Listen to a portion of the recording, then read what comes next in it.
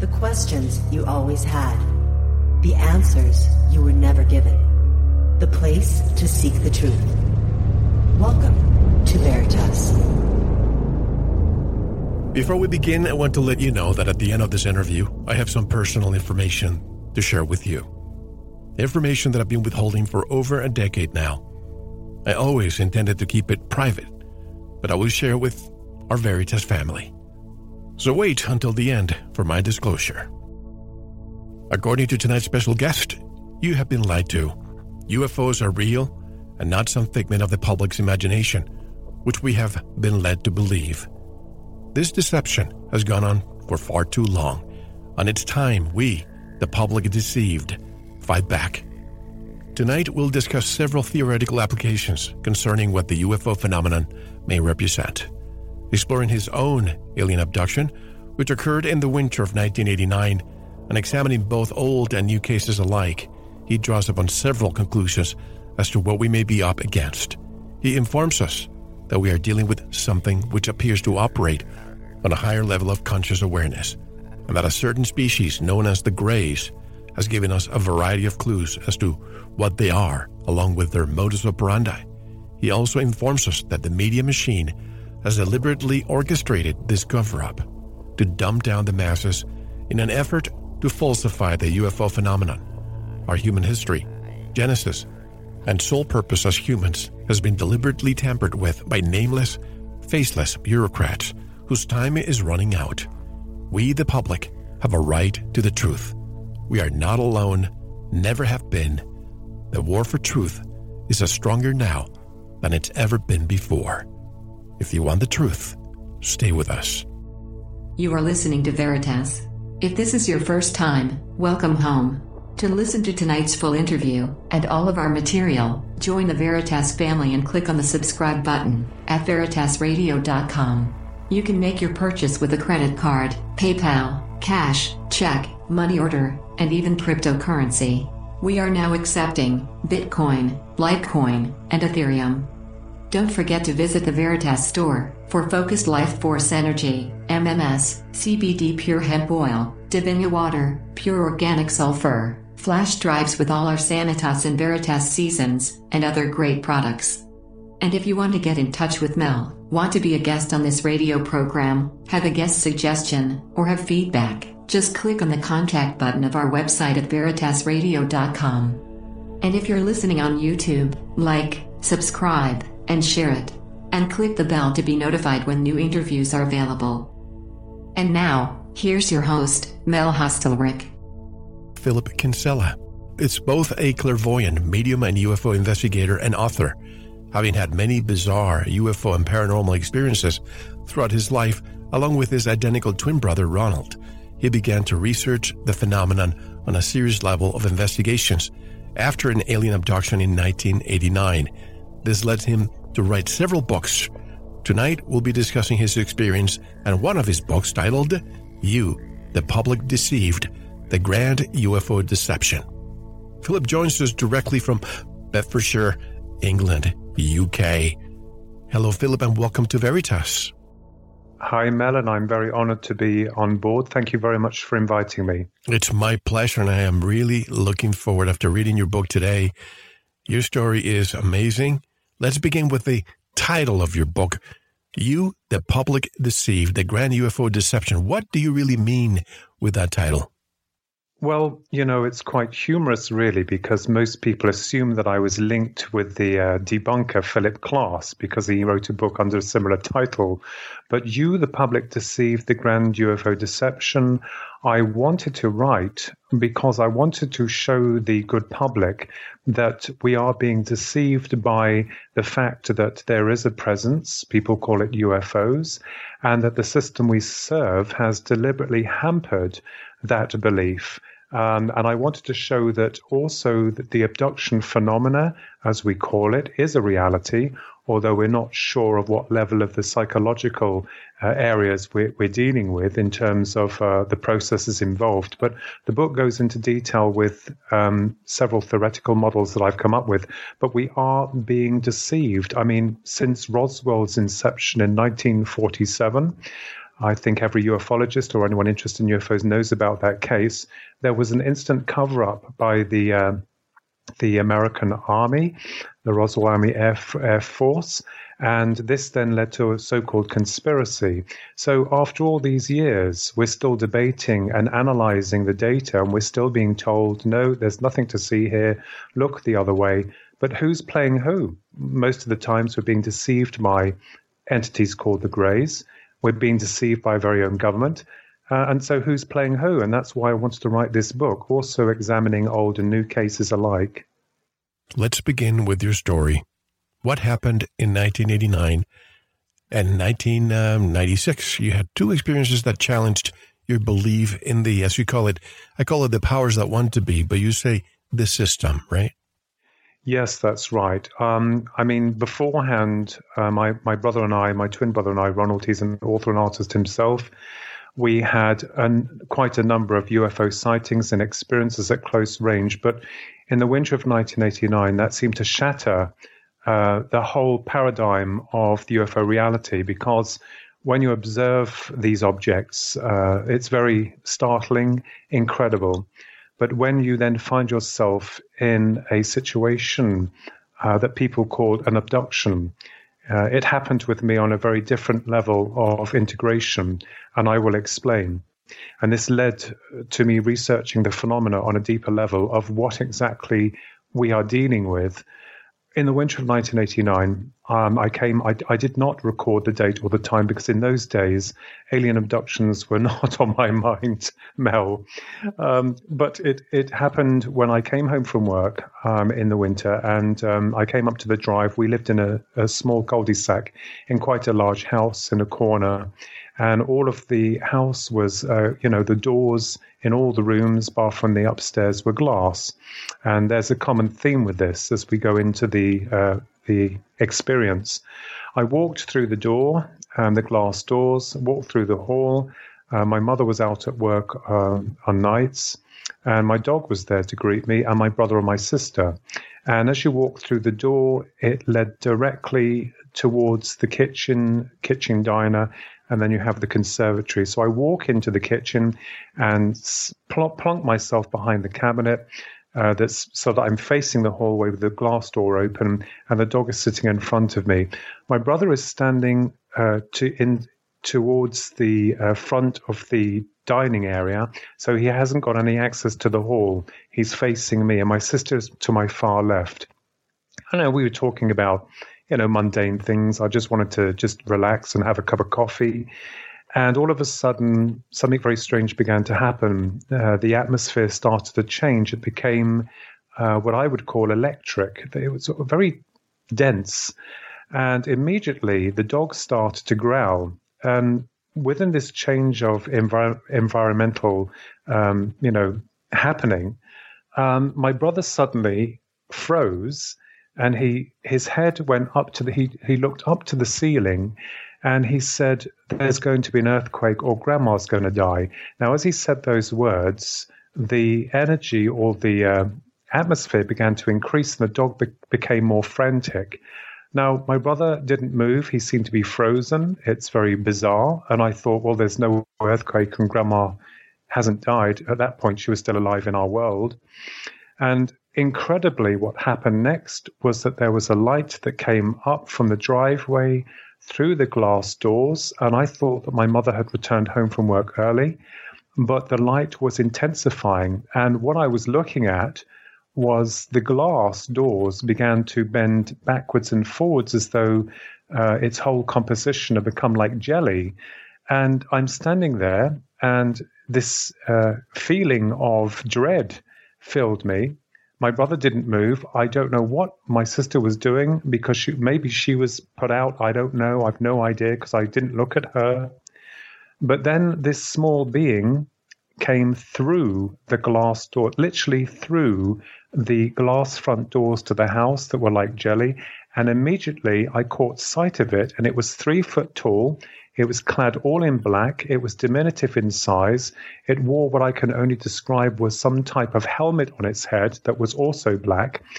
And as it came through the door immediately returned to normal, and it shot forward to the right, which was where my brother and I shared a bedroom stroke study. It's a very large room. And I'm standing there looking through the hall. The dog is starting to bark really loudly. My brother snaps out of whatever it was that he was in.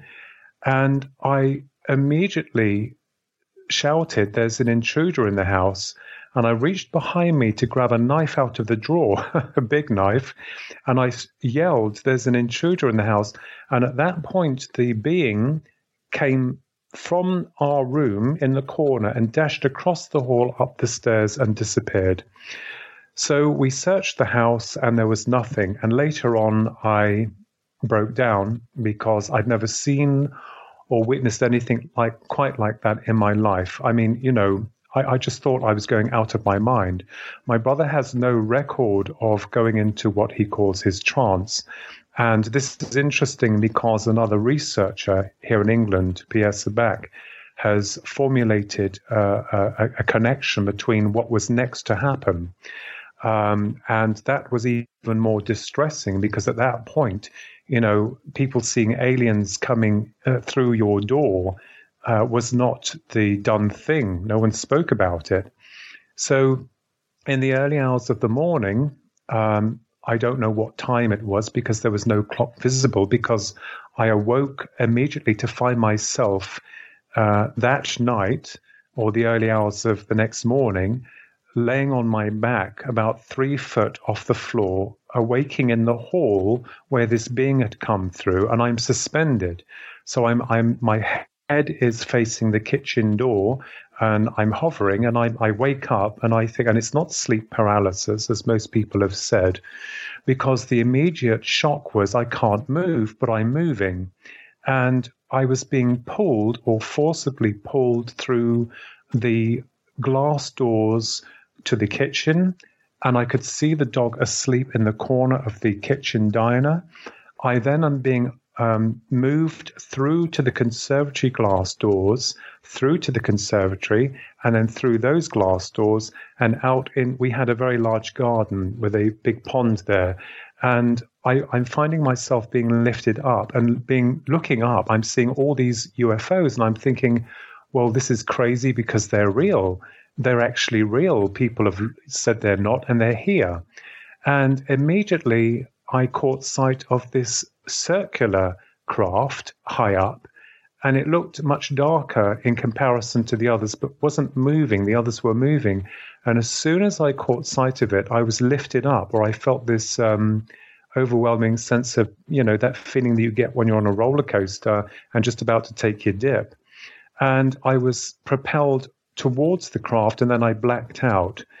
And there are two more parts to this, and the second part was the one that was very distressing and difficult for me to discuss. But I will discuss it now because I did suffer on media, television, with regards to you being honest and open about it, and then you're the target, aren't you?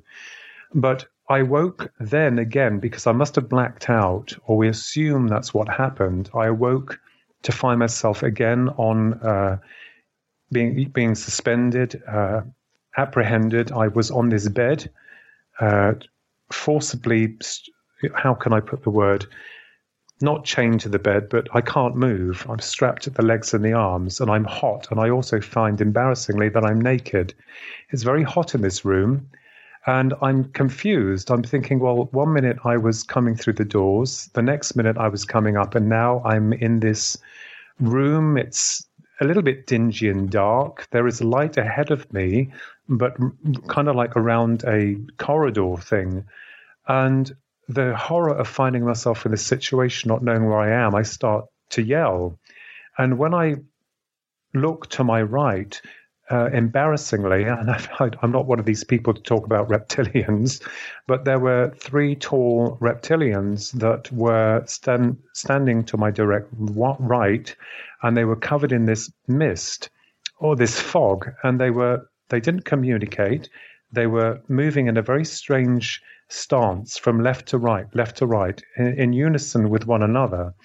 And I then discovered, when I looked down, that there was something that had been placed into the lower part of the anatomy, sorry.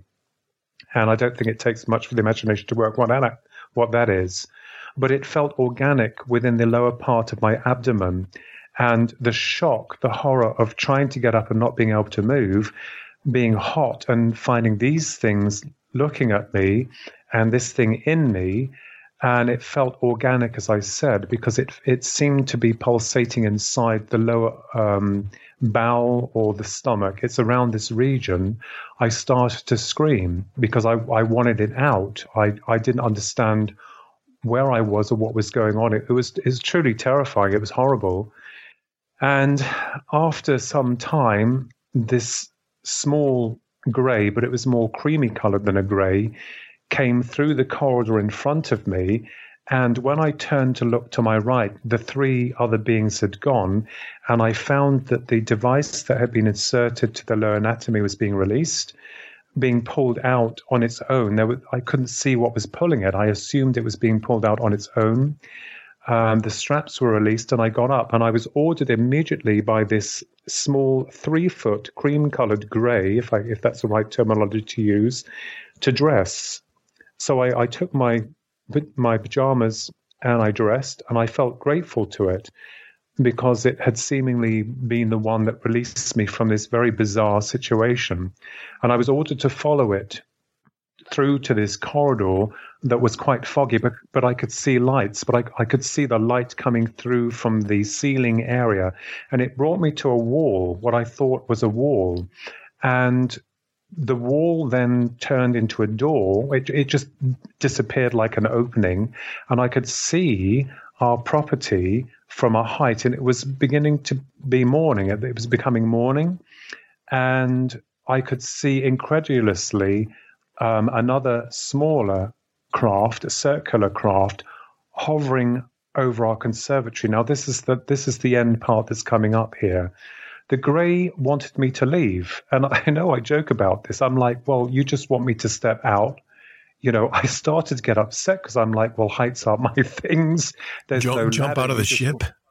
Yeah, just get out. It's like, I also had the impression, although, I tried to report facts as they stand, but I was shown this impression of this tree, and I could never understand what the tree meant, this really old tree. But anyway, whether it was coming from this grey, I have no idea.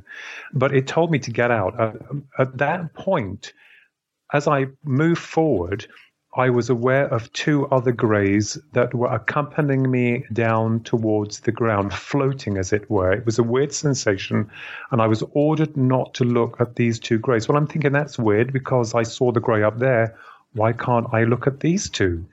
And as we come down to the ground, my attention then is focused to the last grey that I see that is standing underneath this smaller circular ship by our conservatory. I guess the other two guys had cleared off. But on all the occasions, it's almost as if I'm not to look back.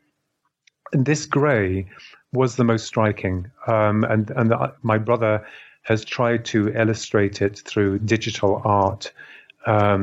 He was probably about 4 foot tall, not 3 foot tall like the others. He seemed a little bit more human in construction, if I can use that word. He had large black eyes. His chin came to a pronounced point at the end. He had more of a pronounced slit for a mouth, dots for nose. He was clad in a one-piece khaki uniform. He wore knee-length black boots, and he had on his head this ridiculous pointed hat that seemed to just come underneath of his craft. So as I'm floating there, because I don't feel like I touched the ground, I can't move, I am stunned because this grey has his arms folded across his chest, and his face is of complete anger and annoyance. And I'm like, well, hang on just a minute. I'm not going to swear here. I keep everything clean. Who abducted who? Yeah, what is this? What the hell is going on here? And he didn't once communicate to me because I wanted to hit him.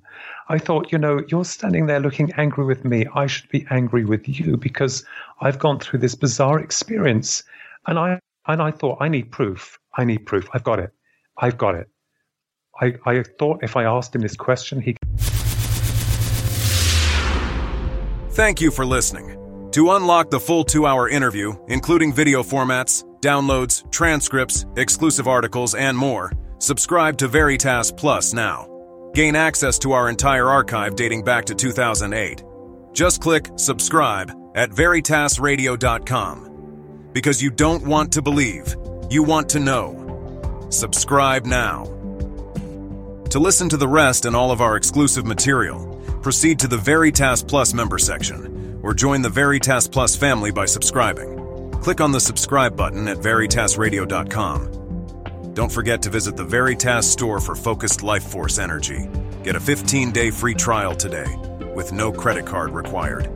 And if you want to get in touch with Mel, want to be a guest on this radio program, have a guest suggestion, or have feedback, just click on the contact button on our website at veritasradio.com. Now, proceed to the Veritas Plus member section or subscribe to listen to the rest of the interview. You don't want to miss it.